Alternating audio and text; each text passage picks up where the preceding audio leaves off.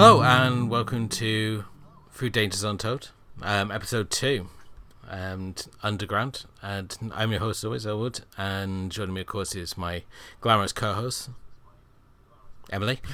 Hello, Yes. it's me. So here we are, obviously continuing our chapter by chapter breakdown of the cult fantasy classic that is Labyrinth. On our first episode we hung out at the park and that was pretty much it. Yeah, very little going on, but also like a lot. Yeah. But not a lot at all, so.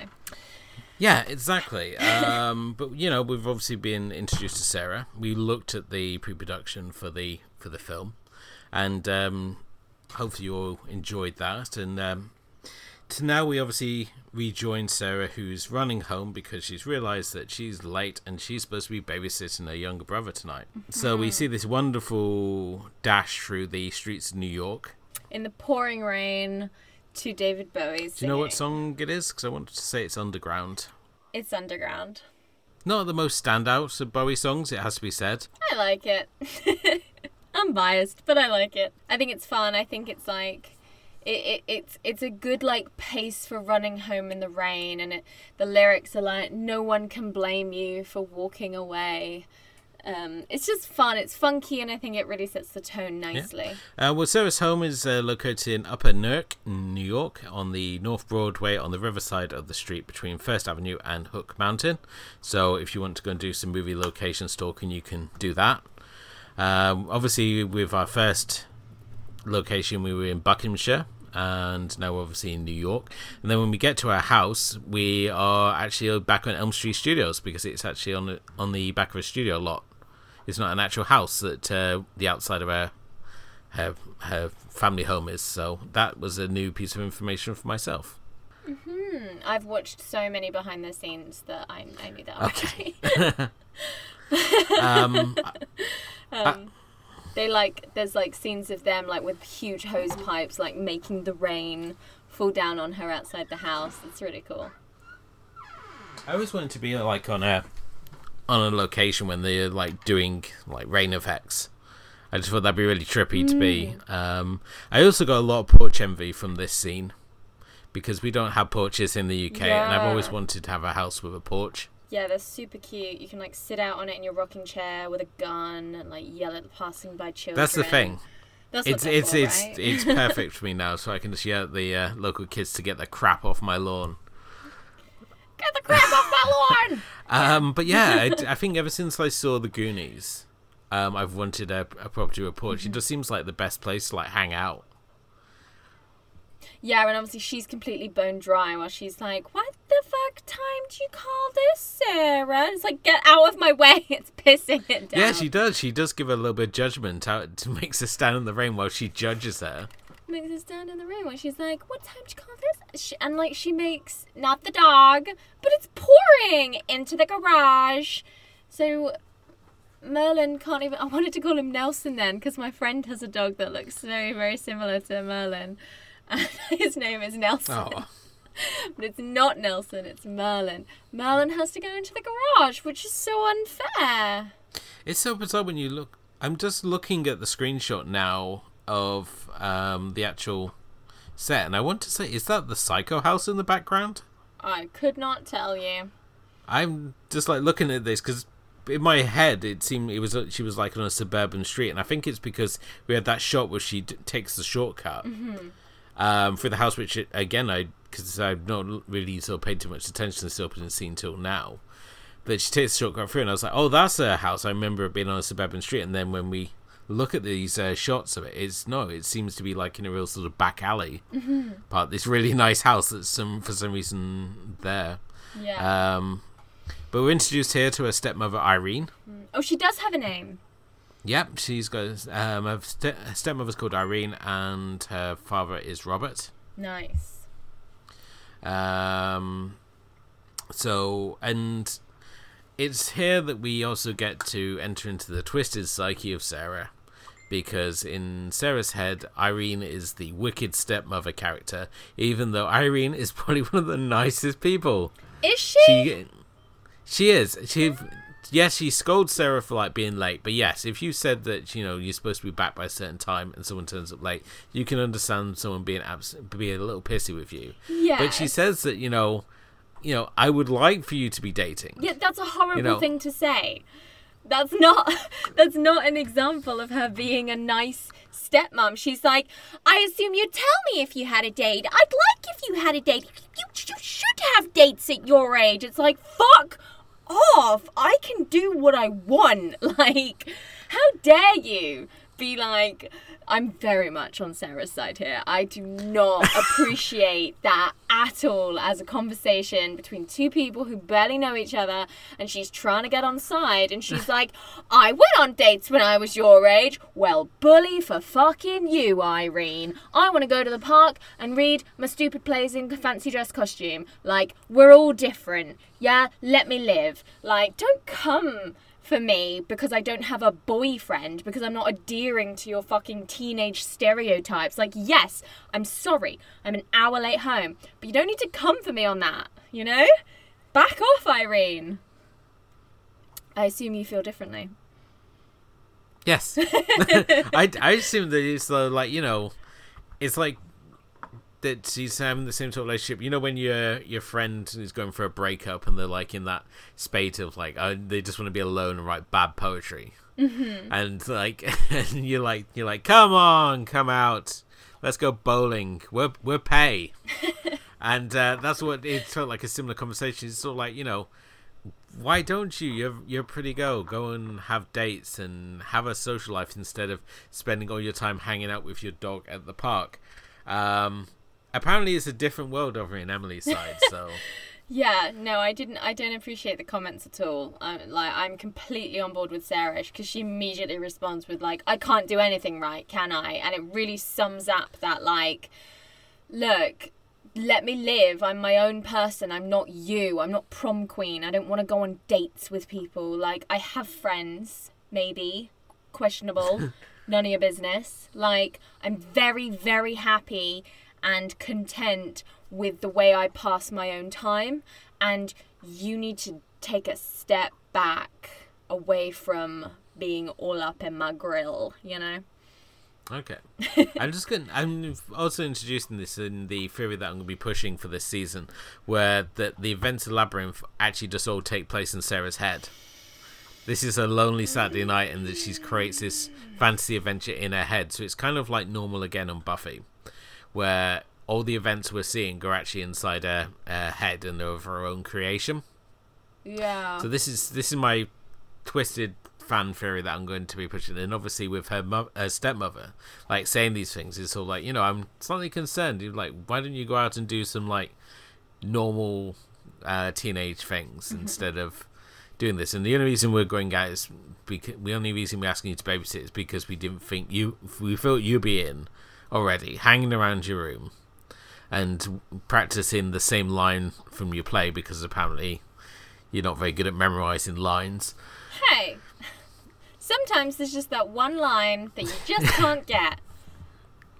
So you just obsess over it as you look in your mirror with your paper crown on, applying lipstick and just like brooding away. Her behaviour genuinely is so normal to me. Like, it's so completely understandable. Nothing she does is weird or out there. Like, she 100% goes in, gets changed, sits down and starts going over her lines again. If she's interested in the theatre and perhaps this is for an audition or even just for fun, you want to get the lines in your head, and sometimes you can't, and she's like going over them in the mirror, and she's like popped a little crown on her head. Like, that's very, like, it's just throwing it on and just playing with her lipstick. Like, I think it's a very, very ordinary thing to do. And like, yeah, like, you asked me to babysit because I enjoy spending my weekends doing whatever I'm doing. So don't then come for me and be like, maybe you should have a social life, Sarah. Well, Irene, maybe you should get a different haircut. I don't know. Like, fuck off. Yeah, not a fan of the stepmother. She's just, she's, I know that she's, I mean, she only gets like 4 lines, poor woman. And they do well to not make her like cruel. But for me, the reason this movie resonated with me so much is because I saw myself in Sarah so much. And I was like, yeah, Irene, shut up. And then you go and practice your lines in your room, which is a perfectly normal thing to do. In terms of it being in her head, Jim Henson came forward literally and said that that's how he sees the movie. It's what he always intended the audience to sort of understand it to be. But I am such a one for being like, she went to the labyrinth. She went to the labyrinth. It happened. She went there. She had a time. Like, I always thought that it was just a really cute, fun touch how her room looked and how it reflected all of these things within the labyrinth. In the same way that the Neverending Story school's attic has a couple of things that reflects what's going on in Fantasia. But, like, we know that it's not in his head there. It's really happening. So I sort of thought the same thing here. However, seeing as we're deep diving, let's dive. David Bowie goes off with Sarah's mom. Like, that is what's happening on her mirror. David Bowie is in all of the pictures with her actor mom, and we can assume that she left the family to be with him. So then the whole labyrinth is her coming to terms with that specifically, as well as agreeing to look after her stepbrother and be okay with the new family unit and perhaps move away from her childhood a bit more. But it doesn't make sense to me, because why would Jareth fall in love with her? And that's her whole thing from the off. If she hates him because he took her mum away from her. Do you know what? It's her fantasy. Yeah. So why does she... I don't know. I haven't thought about it much. Because Sarah emulates so much of her mother. This is why she's has these actor sort of fantasies, because her mother is obviously an actress, and part of this is that she's really embodying the role of being her mother. She sees herself as being the same as her mother in so many ways. She carries across so many of her characteristics. She looks very similar. How do you know that she carries across many of her characteristics? Like, where is that in the text? Do you know what I'm saying? Like, because she's theatrical. Right. Okay. You got the fact that, you know, they both have this love of the theatre, of of characters, and obviously when we're introduced to Sarah, she's performing her play in the park. So, and in the novelization, she touches upon, you know, this, how she idolizes her mum, and you see in the scrapbook, it's not just like mum and then like scratched out, it's mum and heart. And it's also the pictures that she's showing are with her mother and her co-star / lover, who's played by Bowie, which is a really fun sort of Easter egg that you don't really notice it until somebody points it out. And there's more of her on the mirror as well. So she certainly feels no resentment from these signs towards her mother, even though her mother was sort of responsible for the breakup of the family unit. Her father goes off and marries Irene, here played by Shelley Thompson, who her most noteworthy role outside of this is the fact she's in Trailer Park Boys. But yeah, because her father's obviously married Irene, she's got a half brother now with Toby. So the fact that, you know, her father's moving on, he's created a new family, and she's unsure of where she sort of fits in to this new family dynamic, even though her stepmother obviously cares about her, even though, judging by your comments, it's a very misguided sort of care. I don't know, maybe because I'm, you know, older with kids, you kind of side with the parental figures. It's sort of like, completely. You know, she's just doing her best here. Yeah. She didn't like choose to have like a teenage stepdaughter, but, you know, she's doing the best of the situation. Yeah, and Sarah is quite bratty at the beginning of this movie. I do understand that, but I am like Team Sarah all the way, and every time I watch this movie I'm like, piss off, Irene. And her father's useless. Because her father doesn't even come in her room. He really just like basically talks to her through the door. That line where he's like, I'll talk to her. Sarah, are you okay? We were worried about you. And she's like, it's fine, just go. And he's like, all right, bye. And she says, like, you really wanted to talk to me, didn't you? Practically break down the door or whatever. And it's like, it's true. Like, he didn't even make a fucking single ounce of effort for his actual daughter. And so she must feel so isolated and unseen. And obviously, like, you know, she's surrounded by all of this fantastical media in her room that it's very easy to sort of put yourself in a victim's place. And, like, she is a little bit of a victim. Like, clearly the whole thing is a bit stressful for everyone and no one's having a great time or knowing how to navigate their way through it. But with the shit that she'll be reading in her spare time, like, you know for a fact as well that she'll be like, I'm so hard done by. Like, I should just be kidnapped, then they'll be sorry. Or whatever. Yeah. So, like, I get it. I get you, Sarah. And how she says that whole line, it's sort of like you practically broke down the door. It's a very theatrical sense to it.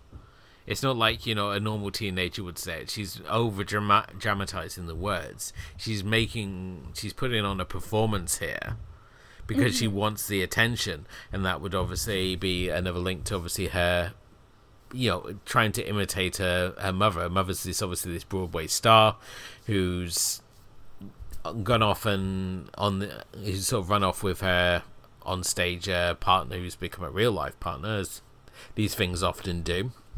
From what I read from Scandal Mags, I don't know. Maybe real life's not as fun as these things, but well, you know, Mr. and Mrs. Smith broke up Jen and Brad, so I know, and you know, the on-screen romance between Seth Cohen and Summer screwed up the OC. The fact she's like has all these sort of these moments, and you can tell that she doesn't want to be there, even though the mother's like clearly not in the picture. She still has this high adoration for her mother. But the room, her bedroom itself, though, I think it's up there with my top fantasy rooms. Oh yeah, I remember for sure. seeing it as a kid, and it's like, you know, that's the bedroom I want. Yeah, I mean, it was my bedroom. Like, that's what my bedroom looked like. Like, genuinely, really? That's what my bedroom looked like. Yeah.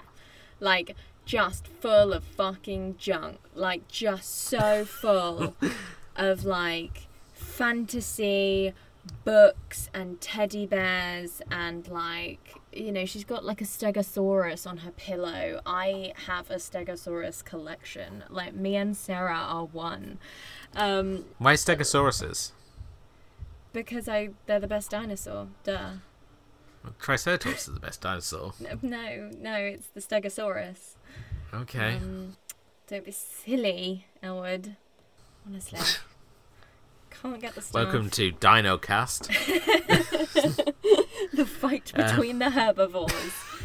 It's like a Stegosaurus. It's slow as shit. It's already got a peanut-sized brain. Yeah. And it's adorable. whereas Triceratops is sort of like, you know, it's more aggressive. A bit more.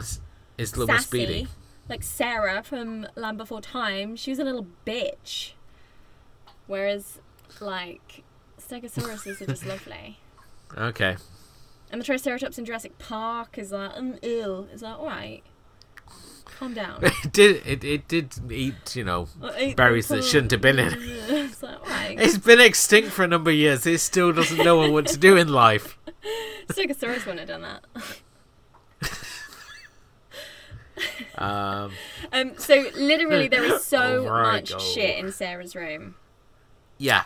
I mean, this is again it buys into, you know, the Sarah psychosis theory and the fact that you can look at this room, especially if you've seen the film already, and note all the things that are going to come and play into the story. We've got the usual fantasy books there. You've got Wizard of Oz, Snow White, Where the Wild Things Are, obviously a big key reference there. Alice in Wonderland and Grimm's Fairy Tales, and at the end you even got a little Hoggle statuette. Yeah, a little Hoggle bookend. And you've got Outside Over There by Maurice Sendak as well, same author, which is about a girl who saves her sister from the goblins. And all of the books are obviously about escaping into another fantasy land. So very, very obvious, like, we're gonna have a coming-of-age dream, okay, everyone? Jump on. Time to come of age in a fantasy world. Woo-woo! Choo-choo! Love the Hoggle bookends. Just I meant to check before, but yeah, no, like, how long has it been since this movie came out? A long ass time. Wow. Why can't I buy mainstream Hoggle bookends. Why can't I buy them? Because it's not owned by Disney. I should be able to buy them. Because Disney, if it was a Disney property, you could buy any number of tat that they would want to wheel out for this film, and they would charge you a premium price for it as well. Oh my god, the original one sold in a live auction for entertainment memorabilia for £3,500. Worth it. I'd pay that. Yeah. But then when we had the whole quest this week to try and find Volume 4 of the Return to Labyrinth manga, and that one got pricey. I mean, the Marvel comic book series we also found out about this week goes for a pretty penny as well if you're buying the issues. I mean, they were like 60 quid each. So yeah, it's insane. Like, I get it, but it's insane. With the Return to the Labyrinth one, it's just annoying because I'm like, I already have 3. I need the 4th. I did borrow the 4th from a friend once. I had to read it so carefully because it was in such pristine condition and I didn't want to break the spine at all. So I was like careful, like I barely like read it because I was like barely opening up the pages just to like see how it ended. And then I immediately gave it back and I was like, thank you so much. Thank you. But yeah, so I just need to find one of them that is not ridiculously overpriced, and you found one for me and I will be ordering it. So whoop whoop, present for me. Cool. But yeah, you still can't buy Hoggle bookends. You can buy Labyrinth pajamas, Labyrinth t-shirts, Labyrinth slippers, Labyrinth board games. I know because I do, but I cannot buy Hoggle bookends, which is just lazy. Like, it's right there for the taking, and yet here we are without Hoggle bookends. She's got like a little Labyrinth game next to that. Yes. Which is sort of obvious, of course. So many plushies, and like so many, again, why can't, and I think that you could at one point, but they're very rare.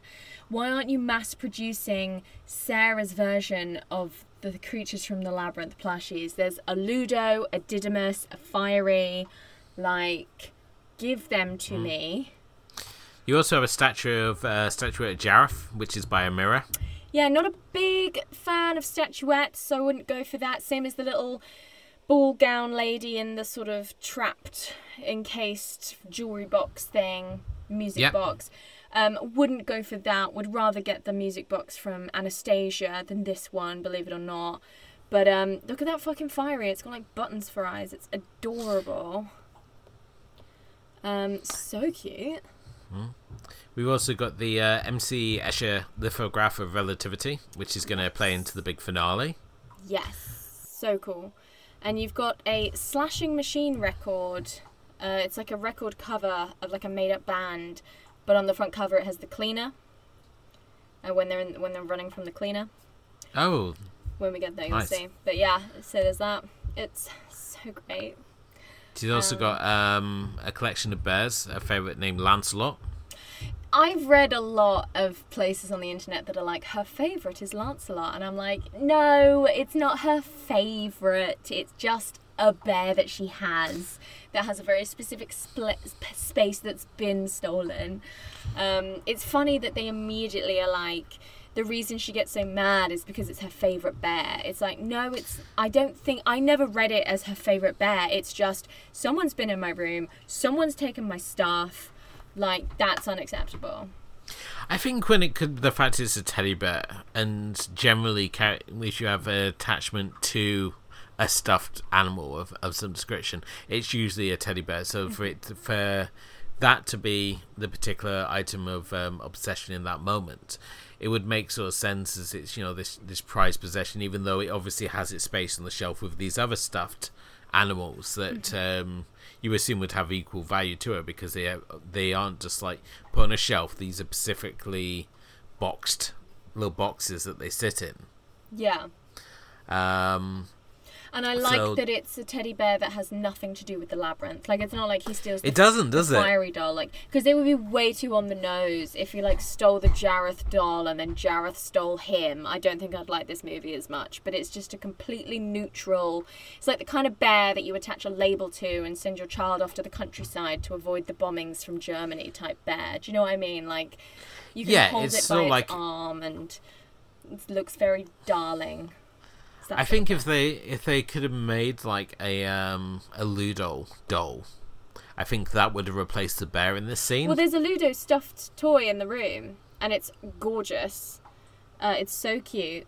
But I think, yes, there is, isn't there? So I think it'd be too on the nose. I think it would just be like, because I was able to watch this first few rounds and not even consider that it didn't happen, because there's no.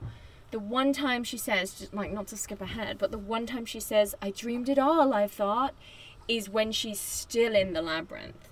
And so I always took that as like, cool, guess that's canon for this is really happening. I've never even thought about it being in head until we started this project, and then it was sort of like it was really random because we were on the Facebook group for the Movies by Minute people, where everyone likes to share their projects, and everyone was like, people were like saying, "Oh, we'd like to come and guest on the show," and they were obviously posting gifs of "if you need us." And it made me think of the scene. Again, we're skipping ahead here.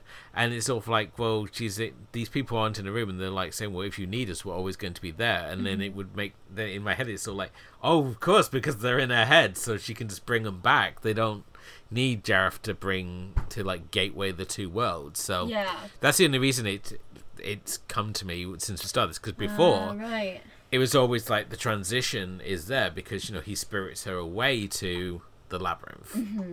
Because he's a magical shapeshifter. But I think after my like 39th viewing or something, I was like, I understand how I'm meant to take this, but I refuse. And Jim Henson is there, like, obviously it's her psychosis, it's all in her head, and it's a coming of age tale where she has to deal with a bunch of problems, and she's doing it through all of the crap that's in her room. Like, we made that very obvious, and I'm like, I hear you, Jim, but I'm just gonna ignore you. She went to the labyrinth and had a great time. Like, I need it to be real. I need it to be real. Do you know what I mean? Like, I love that it's not on the nose about it being a dream. Like, she doesn't wake up like Dorothy or Alice. She doesn't wake up. And there's not people there, and she's like, you were there, and you, who the hell are you? There's none of that. It's like... she went to the labyrinth. Take it as you want. Feel free to be a bummer about it and say that it's in her head. That's not me coming for you. That's me coming for Jim Henson. Okay. Jim. Because thank you for clearing that up. Also, rest in peace, Jim Henson. We love you to pieces. But death of the author. Like, that's your intent. That's lovely. She went to the labyrinth in my head. Like, this is no longer yours, Jim. This is mine. And it really happened. At the end of the day, people are going to read things however they want to read them. Yeah, for sure. Even if you tell somebody that, this is the exact thing which has happened, people are always going to go with their version because it still fits in within the world. And I think all fiction is open to interpretation. Absolutely. And I'm just really thankful that they leave it open enough to be like, if you want to think she genuinely went to this random place with a 13th hour on the clock, you do that, crazy people. But here in Movie Land, it was very clearly a coming-of-age tale where she used a fantasy world to deal with her problems. But we're leaving it open enough for you to do what you want to do. And I'm like, thank you! I will be doing that. Whereas you can't do that with Wizard of Oz. It's very much like, no, that didn't happen. Wizard of Oz is a lot darker if you read the book. Or books, should I say. Political allegory. Well, when you watch like the MGM musical and it's sort of like the wonderful, colourful land of Oz, and we're all going off and we're going to sing happy songs and we're all going to solve our problems through good feelings and water, and you read the book and it's just like Dorothy and her buddies butcher their way through the magical land of Oz because they get attacked by crows and the scarecrow is just snapping necks left, right, and centre. I couldn't. We had the audio tape of it. I got to a point with the like boingy heads as they're trying to cross a bridge, and these heads are like in the side of a hill, and they're on springs, and they would come out and try and whack them into the like ravine. I'd always get to that point, and I'd be like, "Stop! That's enough of that for this evening. Let's get Bramley Hedge back in. Let's get some Redwall." Yeah, with because the Tin Man's axe, that isn't just for show in the book. Mm-hmm. He's quite handy because he's the again, he's like the Scarecrow. He's just busy killing things because they get attacked by this weird beast creature really quickly into their adventure, and he decapitates it. Yeah. And it's like, oh, I don't remember this being in the Judy Garland version. Judy Garland didn't do that. But then again, if you really want to wind people up, just say you prefer the version with Oliver Laurel in it. With who? Laurel of Laurel and Hardy. It was in the original version of Wizard of Oz. Nice. The reason that, they even bothered to put money into a Julie Garland version. Yeah. And it was nearly like a massive flop or whatever. No, yeah, so I'm really happy that it doesn't do a Wizard of Oz and it leaves it open to interpretation. Oh, definitely so. And there's so many stories like that where you can like say, oh, it's in somebody's head. I mean, you can look at like The Prisoner, where the whole story is that it's based in his head, and that the changing numbered characters are all basically doctors trying to get him better. And Buffy again was great, just how open that left it with Normal again. It's sort of like, was it all in her head? Mm-hmm. Which I think when we talked about that episode, we decided that no, it wasn't actually in their head. Like it's it just, can't be. That would be so reductive. It's just so clicky. But in a way, it covers for many of the things we don't like the final season or Anya being killed. We can just say, no, that never happened. That's all a fantasy. Yeah, but then also like women taking control and being super powerful is also a fantasy. And instead they're just screaming and trapped, which, that's why I'm with them. Marnie Nixon or whatever her name is. Being like, no, it really happened. Otherwise, everything that Buffy stands for is a lie. Yeah. So, I don't know how to respond to that. I never even thought about it in that darkness. But... Yay! But yeah, what else is in her room? It's such a cute room. I love it. If we look at the Wikipedia, it says, obviously highlights the fact that there's Dungeons and Dragons in there. Again, classic fantasy. And it plays into the element idea of escapism, where you escape into a fantasy world. There's Ludo, which is that would, I assume that's obviously a reference to her big hairy friend. And obviously, they also claim that Judge Dredd's in there, which Judge Dredd I cannot see tying into this world at all. Neither can I see it in there. No, it's true. The lawman of the post-apocalyptic 30th century. No. No, not quite. As much as I love Judge Dredd, he is not part of this world. Yeah. But I love the look of it. I love her wallpaper. I do love the Jareth statue. Like, I'm not a statue person myself, but I do like her Jareth statue. It's very cute. It's got a real timelessness to this room. When we look at other rooms from this era, they're very sort of dated and very sort of 80s in their look, and you normally can tell it from the posters or they all have the use of neon. But with they have Sarah's, like Jaws and Alien posters or whatever. Yeah, with Sarah's, I think because it's so grounded in this sort of fantasy, ethic, and there's posters on the wall for Cats and I wouldn't say Vita. Yeah. Which I assume is just obviously a throwback to her Broadway mother. Cats is just a really long time at the theatre. Are you coming for Cats? I'm not coming for Cats. Is you coming for Cats? I just don't. I can put my gloves on if you're coming for Cats. You're gonna put your kitten claws on now. Yeah, like. I'm gonna Michelle Pfeiffer with whatever the fuck she keeps in her like little sewing box and then puts on the edge of her fingers. I'm gonna do that. It's gonna take me a while because she does it for each individual finger. But if you're coming for Cats, that's what I'm about to go and do. So are you coming for Cats? I think it's just Andrew Lloyd Webber in general. Yeah, that's fair. We can come for Andrew Lloyd Webber. Like, I'll allow that. Whereas plagiarist. Well, I haven't got that far, but just Pachelbel's canon is memory. When's the last memorable thing that Andrew Lloyd Webber did that wasn't Phantom? Even his attempt to do a sequel to Phantom was awful. And yes, I cannot even fight you on that. Yes, he's awful. He's just as I said, he just sits there in his ivory tower, snarking on people when he doesn't get his own way on his reality shows that he organises. I think it was the Sound of Music one when the wrong girl got the part and you could see it was visibly pissed off. Yeah, it was like, wait, why did I let this happen? He sits on a throne. Yeah. Everyone else has to sit on a crappy chair. He gets a throne. To be of course, fair, Mr. Theatre can't. he has been trying. He's been at the forefront of the coronavirus pandemic, trying to get theatres to reopen and trying to get help with the vaccine and be seen taking it and etc. to really get the theatres open. Now, obviously, it's because he has money in it, but you know, it's really lovely to have someone who spoke up so much during the time where a lot of my friends and I were out of work. So that's a good thing about Andrew Lloyd Webber.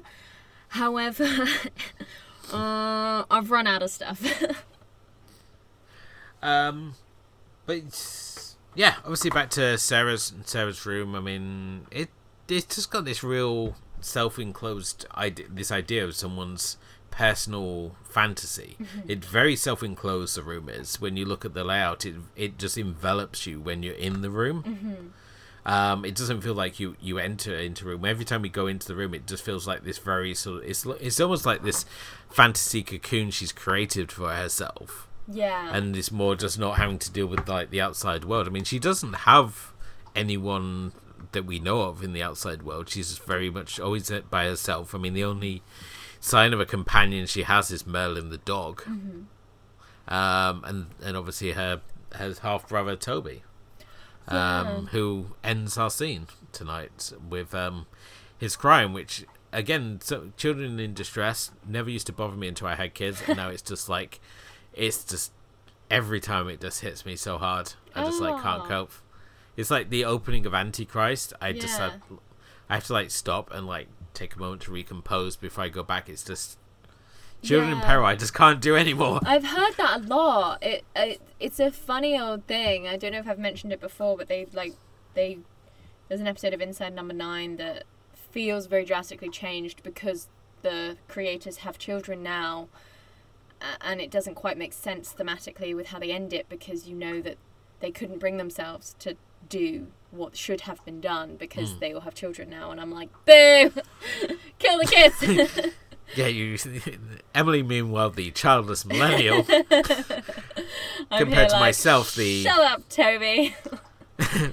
myself, the grounded Xenial.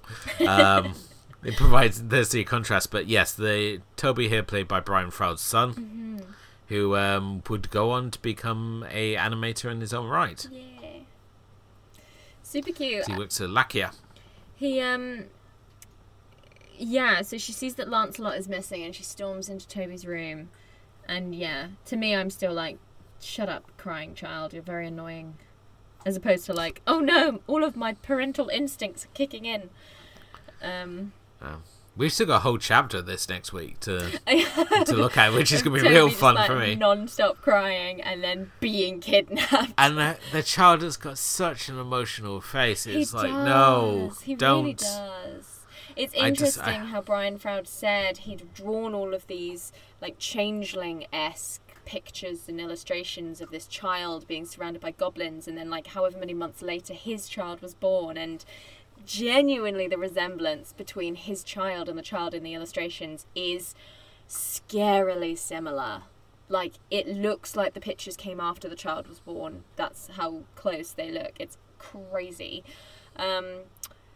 One thing I'll say about Sarah's bedroom, not enough fairy lights, in that it has 0 fairy lights, and I would have put more fairy lights in. It just feels like it needs some fairy lights, you know what I'm saying? I didn't That's know if more they of were a a thing in 90s the thing, 80s. though, isn't it? Yeah, I get it. It's fine. It's just like everything can be cured with fairy lights. I mean, despite, Stranger Things retconning us that people had, like, an abundance of Christmas lights in the 80s, I don't think people actually had, like, Christmas lights and fairy lights in their bedrooms sort of thing. I think that's more like a 90s going into the 2000 thing. Yeah, very early 2000s. You've got, like, your inflatable chair and your, like, weird, wacky mirror, and then all of your, like, weird shaped fairy lights and your, like, jangly door curtain. I'm just describing my bedroom from my early teenage years, but yeah. I would expect instead to have maybe like a 4-poster single bed.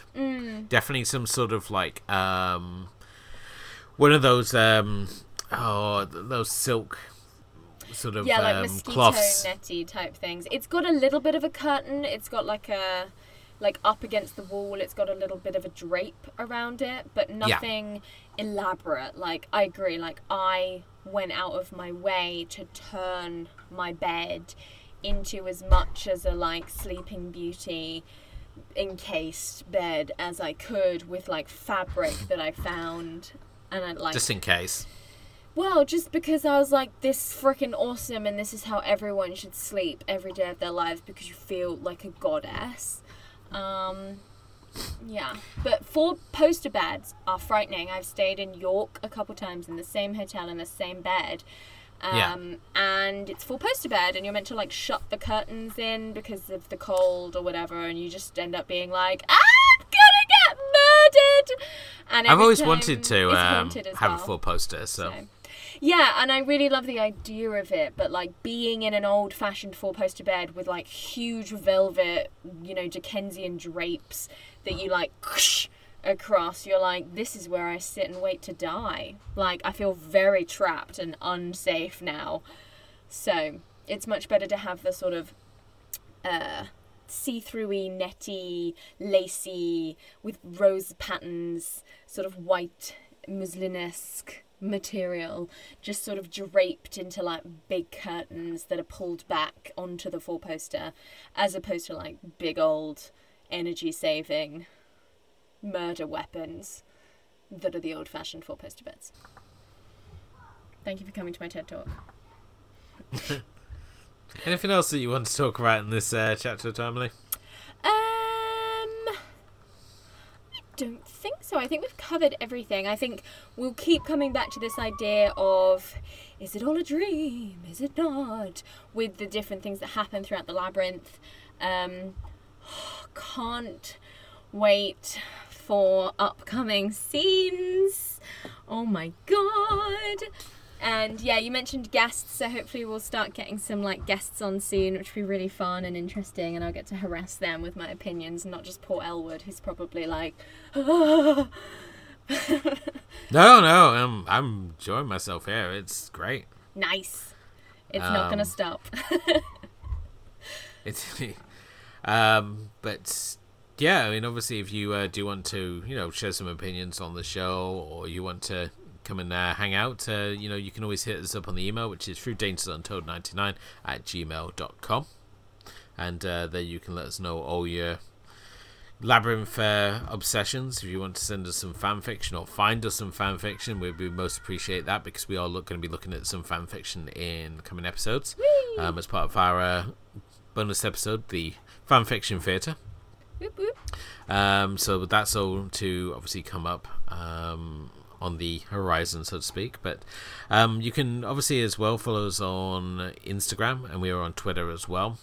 Just look for Dangers Untold and you will find us. Instagram in particular, we've got a lot of fun bits of Emily's collection being shown.